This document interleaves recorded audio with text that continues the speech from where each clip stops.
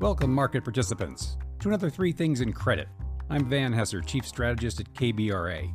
Each week we bring you three things impacting credit markets we think you should know about.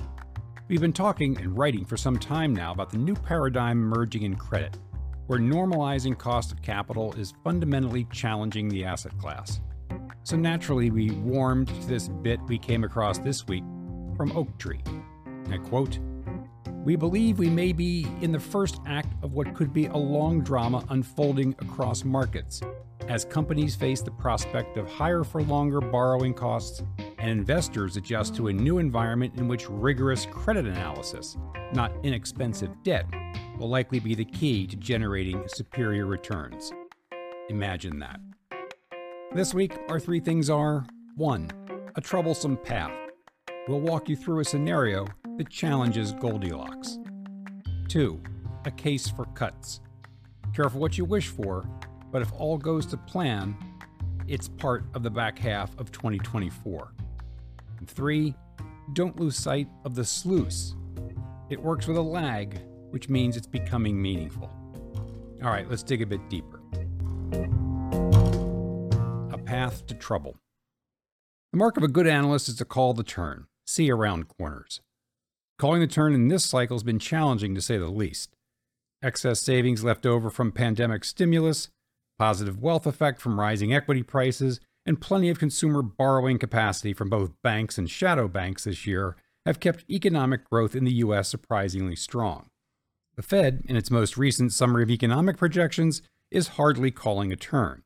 Sure, expected growth next year dips below trend to 1.5%, but unemployment remains low and inflation continues to come down.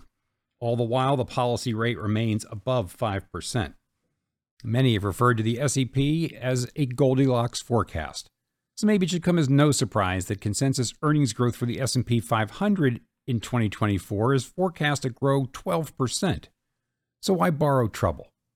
The problem, as we discussed last week, these pieces don't fit together. Here are some alternative facts. Oh, sorry to use that reference. Let's start with corporate margins. They're normalizing as operating leverage turns modestly negative. Costs are increasing due to higher labor costs, higher energy costs, higher costs related to ESG. Meanwhile, revenues figure to sag a bit as the long and variable lagged effects bite and the economy cools. And all of this figures to lean on that 12% earnings growth estimate, which in turn figures to pressure stocks. We could very well be seeing that now. Corporate managers, in response, will adjust what they can control, and that's labor. That means layoffs and less pressure to pay up to retain workers.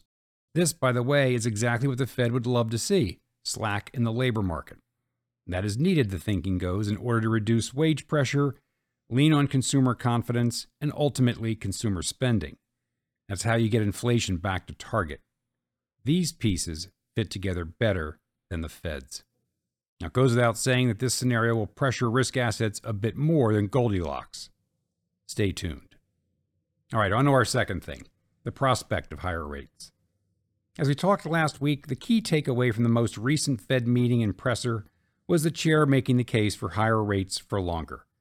In doing so, the event served as a reminder that the Fed's message here is not what risk markets want to hear.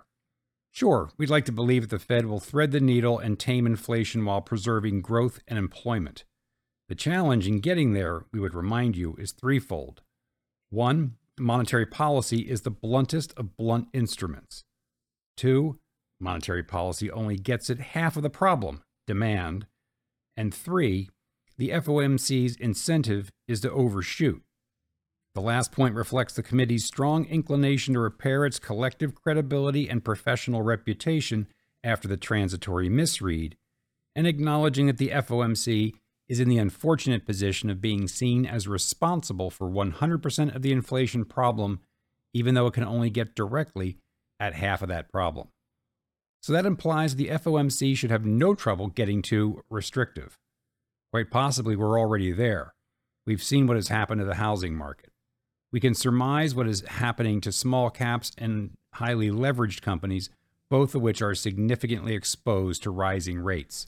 Research out of Goldman Sachs estimates that 30% of the Russell 2000 debt is floating rate compared to just 6% for the S&P 500.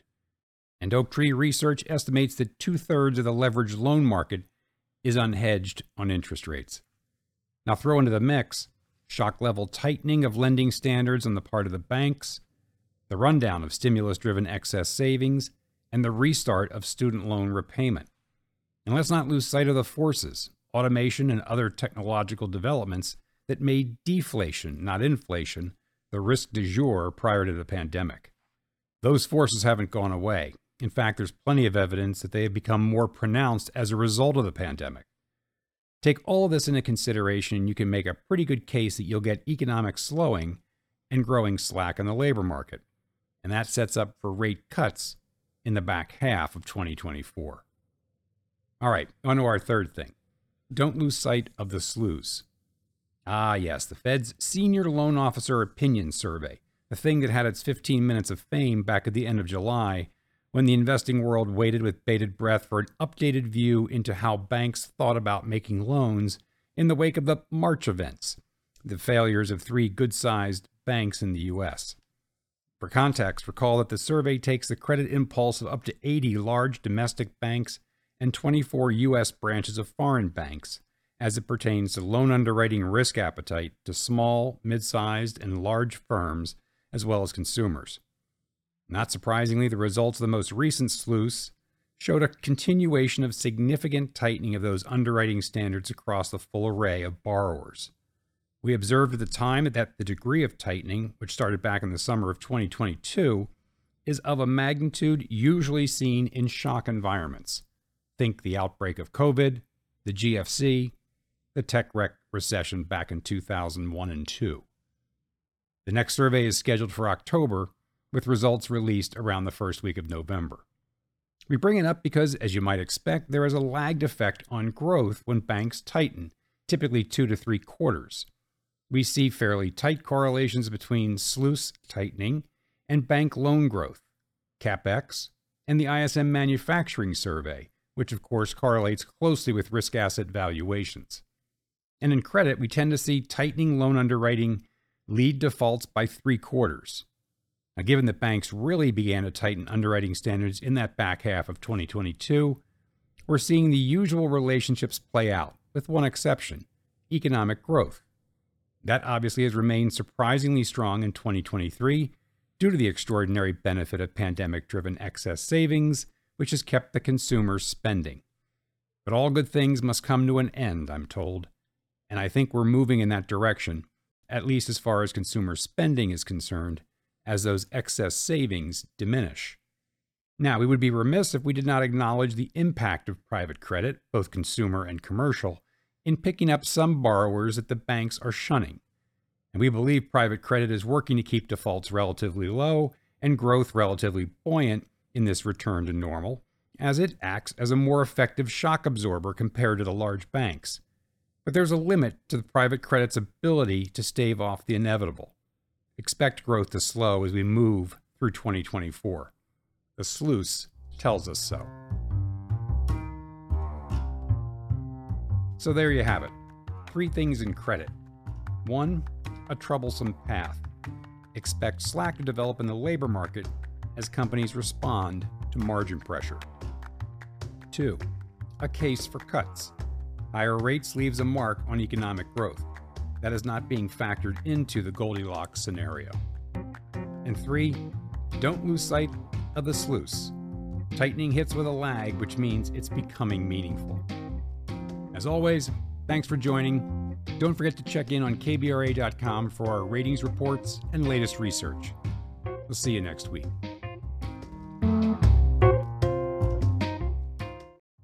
Hello, listeners. Join me, Van Hesser, KBRA's chief strategist, for in-depth conversations with credit experts in my new monthly podcast, Leading Voices in Credit, where I'll interview market professionals on the latest trends in credit markets. That's Leading Voices in Credit with Van Hesser. Subscribe now.